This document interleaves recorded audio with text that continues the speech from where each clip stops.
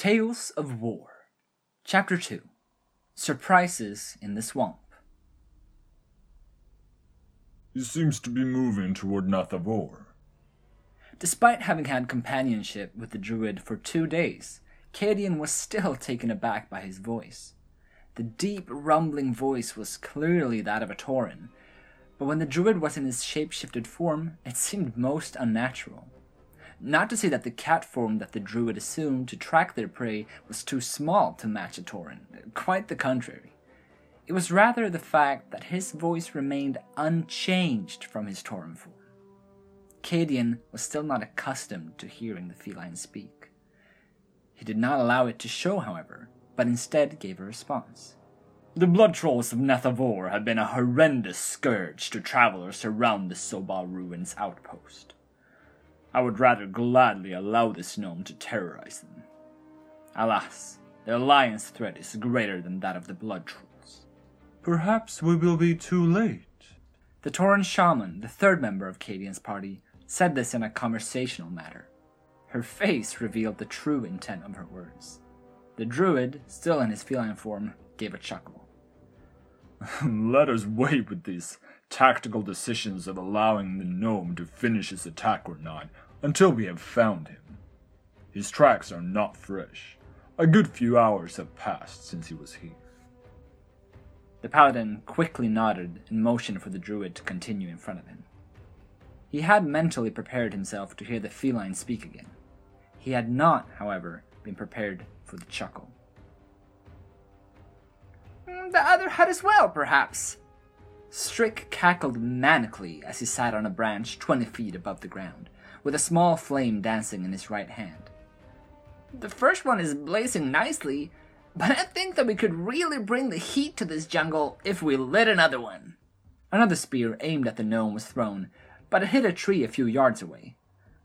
Losing focus, are we? That one was way off. You know, I was actually getting a little worried when I saw that rack with all the spears, but it was really in my favor that there are only 3 of you.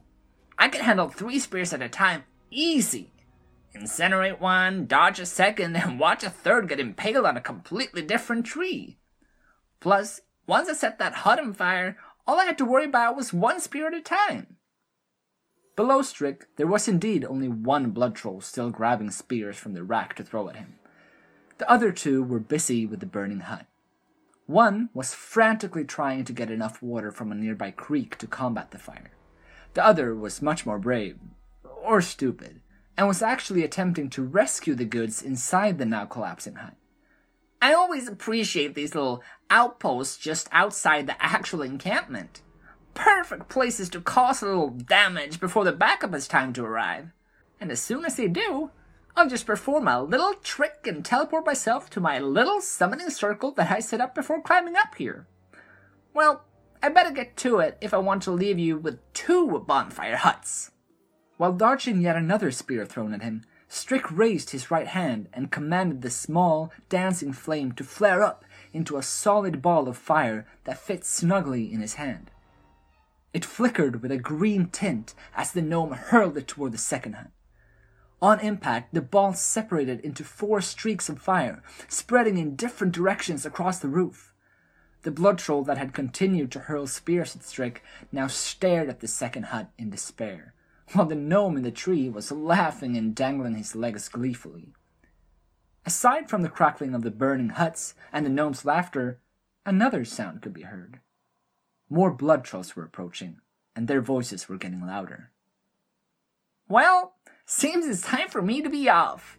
It's been a real pleasure, and I hope you will utilize all this warmth I've generated for you. Now, I must return to my... The gnome was cut off as something wrapped across his mouth. In the same instant, 2 vines entangled themselves around his wrists and bound them together. A third vine proceeded to lift him into the air, grabbing him by his waist. By the foot of the tree, a blood elf with a shield on his back stepped out, with a Tauren by his side. Instead of holding a hammer in his hand, the blood elf held a sack in front of him, looking up at Strick. The Tauren next to him lifted her hands in the air, mumbling an incantation. The 3 blood trolls who had been at the receiving end of Strick's attack had not yet noticed the 2 newcomers, but the backup was approaching fast. The vines that were still holding Strick moved him directly above the Blood Elf's sack and then promptly untangled themselves from his body. A high-pitched yell could be heard briefly, for it was a brief fall, before the gnome was caught in the sack. The Blood Elf wasted no time. He stuck his arm down the sack and whispered into the heavens, and a faint glow escaped the sack. When he pulled his arm back up, the sack was still. As the Blood Elf tied up the sack, the Blood Trolls were still approaching. The Tauren, who had been preparing an incantation, was now standing ready, a force of wind and lightning vibrating between her raised hands. "Go. I will be right behind you," she said in a steady voice. Her eyes were fully focused on the enemies ahead, so the Blood Elf's nod escaped her. With the gnome sack on his back, he disappeared into the trees. Now the reinforcing trolls had reached the huts, and the first of them raised his spear. At the same moment as the spear was released, the Tauren uttered a single word and directed the force of nature between her hands in front of her. It was a burst of energy, like a condensed storm pushing down anything in its path. The thrown spear was shattered by a bolt of lightning. The already collapsing hut was completely reduced to rubble, and the group of blood trolls were knocked off their feet by the impact. When they managed to get back on their feet, the Tauren was gone. In the distance, a ghostly howl could be heard, followed by a deep chuckle. The gnome was still not conscious when Cadian entered the room. Aspa and Beram, the two Tauren who had accompanied Cadian on his mission, were idly chatting to each other not far from the bound gnome. Unintentionally, the paladin noted that he liked Beram's voice far better in its natural form. "Ah, Cadian. I must admit, I expected this one to be awake by now." Beram looked over at the captive for a moment, before turning back to the Blood Elf. "And I can see that you decided to dress up for this occasion. Are you going to interrogate him, or ask him to join you for a play at Bwonsamdi's necropolis?" Cadian felt a light shiver at the mention of the necropolis. The Zobal outpost was far too close to Bwonsamdi's temple, in his opinion, and he had no desire to stay there for very long. This stop was out of necessity, however. While Beram in his feline form and Aspa, transformed into a ghost wolf, were both able to nimbly navigate the vegetation of Nazmir, the Blood Elf had fallen over twice in their flight from Nathavor. His agility was already hindered by his armor, and carrying a gnome in a sack had not helped. In his second fall, Cadian had dented his leg plates as well as his breastplate. It had made it increasingly difficult to move as well as breathe, so they had been forced to stop at the Zobal ruins. Until the outpost's blacksmith had the time to repair the armor, they would have to stay. "You know full well that I had to get out of that armor, and this is what I wear underneath it all. Do not laugh. Surely you have met a Blood Elf before you came to this swamp." "It does look quite comfortable," Aspa confessed. "Would you give me leave to take my own armor off? By the looks of that blacksmith, we will be here for a while."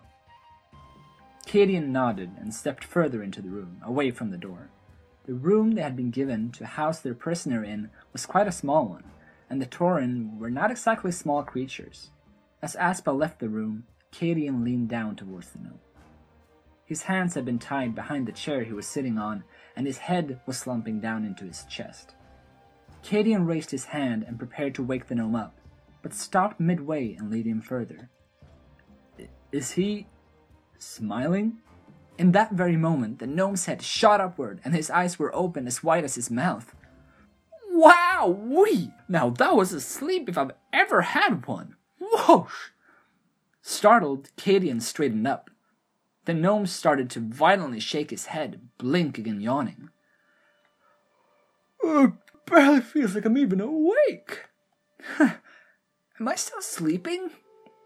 The blinking continued, and he started to look around. Neither Cadian nor Beram said anything, waiting to see if the gnome would regain his composure and quiet down. "This all seems awfully real, especially these ropes around my hands. No, wait, vines! They were vines! And that's a Tauren, and a Blood Elf! Oh, you were the one who caught me in my fall! So you must have been the one who grabbed me. Well, I suppose it was really the vines that grabbed me, but you must have been controlling them. And this place? Well, clearly it's where you've chosen to imprison me. Oh no, this means that I didn't get to perform my grand finale. I didn't get to vanish. Realizing that this probably would have no end, Cadian interrupted the gnome. That was quite the display with the huts. You managed to single-handedly draw out about 20 blood trolls from their encampment to an open and virtually undefendable area. If you would have had a squadron of soldiers with you, it would have been the perfect opportunity to deal a heavy blow to the trolls of Nathavor. 20 of them? Now that is a new record, the gnome exclaimed excitedly. The most I've had come after me before is 14. A heavy blow to Nathavor, Cadian repeated impatiently. But you did not seem all that interested in killing blood trolls. Instead, you focused on their supplies, just like in your previous attacks. So tell me, what is your reason for these attacks? What can I say? I'm a showman. I like to create a spectacle. Watching spectacles can actually be even more hang on a minute. My previous attacks? You've heard of me? The gnome's face lit up and his excitement seemed to grow exponentially. The smile that Cadian had noticed just before the gnome woke up now spread so wide that it was hard to look at anything else. The blood elf suddenly recalled what the blood troll he had brought to the Suljan ruins had said when he had mentioned smiling. He could now understand her reaction. It seems we have caught a gnome with a flair for showing off, Baram said in an amused voice. What shall we call you, O great showman? Oh, no, I will not reveal my name in such a mundane way as simply saying it while sitting on a chair. You will know my name in due time. Mundane? Being imprisoned in an outpost mere minutes away from Bronsamdi's necropolis. You and I have very different views of what mundane means. For the third time that day, Cadian found himself surprised. He had planned for the mention of the necropolis to scare the gnome, or in the very least make him cautious. Instead, the gnome smiled once again and twisted in his chair as if to settle into it. So we are in the Sobal ruins. I was hoping that would be the case. Cadian raised an eyebrow quizzically at the gnome. The gnome in turn looked from Blood Elf to Tauren and back again. His smile changed. It was now a mischievous smile. I suppose I might as well tell you now. The reason we've been harassing the blood trolls is that we hope that they in turn would harass you. While the gnome was speaking, Baram lifted his head with a thoughtful expression on his face. Cadian glanced at him, but then turned back to the gnome. It seems they have. Otherwise, you would not have heard of my previous attacks. And why would we want you to increase your focus on the blood trolls? Well... Can you feel it? Baram suddenly spoke up and put his hand on Cadian's shoulder. The paladin looked over at the Tauren with a questioning look. Then he noticed it. The fur on Baram's arm was vibrating slightly. The Tauren looked down on the ground and Cadian followed suit. A stone on the ground was vibrating as well. Only a second later, Cadian could feel the vibration under his own feet.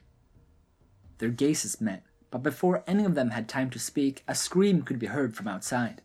A yell of surprise followed, and a moment later, they could hear orders being shouted in the courtyard outside. Cadian looked over at the gnome. The mischievous and amused smile was all he could see. The Alliance are attacking! Aspa's voice reached them just before the Tauren herself burst through the door, one of her shoulder pads drooping halfway down her arm. They've gathered south of... Why is the ground shaking? Her voice changed with her facial expression, from stressed to confused. The gnome is up to something. Baram, go get my shield and hammer. Aspa, strap that shoulder pad on properly and get back to the rest of the troops. They both nodded and disappeared into the courtyard. Cadian turned back to the gnome, but before he could do anything, the southern wall of the room began to shake. Stunned, the paladin stared at the wall. At the wall's base, the ground began to bulge, and suddenly parts of the stone floor burst from the ground. Underneath it, something metallic was spinning and pushing upwards. The wall followed the floor's example and began to break apart as more of the ground was unearthed, and it could now clearly be seen that what was causing this was a gigantic drill burrowing its way out of the ground. Cadian stumbled backwards, tripped on a floor tile that had protruded from the ground, and fell on his back. The drill continued to spin, pushing upwards to free itself from the ground. It only took seconds before parts of the south wall had collapsed and been replaced by what had burrowed its way from the ground. A machine, its top a great drill and its body fitted with doors. Cadian could hear a great metallic sound, followed by one of the doors opening and falling on the ground. It had not been the door facing into the room they were in, but instead one that would lead straight into the courtyard. Enough of the wall had collapsed to allow Cadian to see a group of dwarves leaving the machine, shouting mightily. The gnome wasted no time. While Cadian was still lying on the ground, he nimbly put his feet on the chair and pushed himself up so that his arms slid off the back. He rushed toward the machine, turned his back to it, and used a sharp, protruding metallic part to cut his hands loose. With surprising agility, he climbed on top of the drill and lifted his hands in the air. "Now this is what I'm talking about. Dear captors, allow me to introduce myself. Strick Flunkblast, at your service whenever you need a spectacle." The smile was no longer simply amused. It was radiant with joy. "Now, if you excuse me, it's time for my greatest trick." With those words, he clapped his hands together and vanished. Cadian simply stared at the now empty spot that Strick Flunkblast had stood on. Astonishment, embarrassment, and anger were all raging inside of the paladin. He did not know how to react to this. It all happened so fast, and this gnome seemed to have had utterly outmaneuvered him. Then he heard the war cry from a Tauren. Pulled back to the reality of the situation, Cadian stood up and regained his posture. Calm, steady. Even without his armor, he trusted the light to protect him. This alliance assault would soon see an end.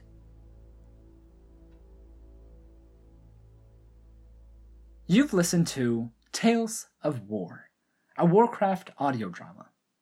Thank you for listening.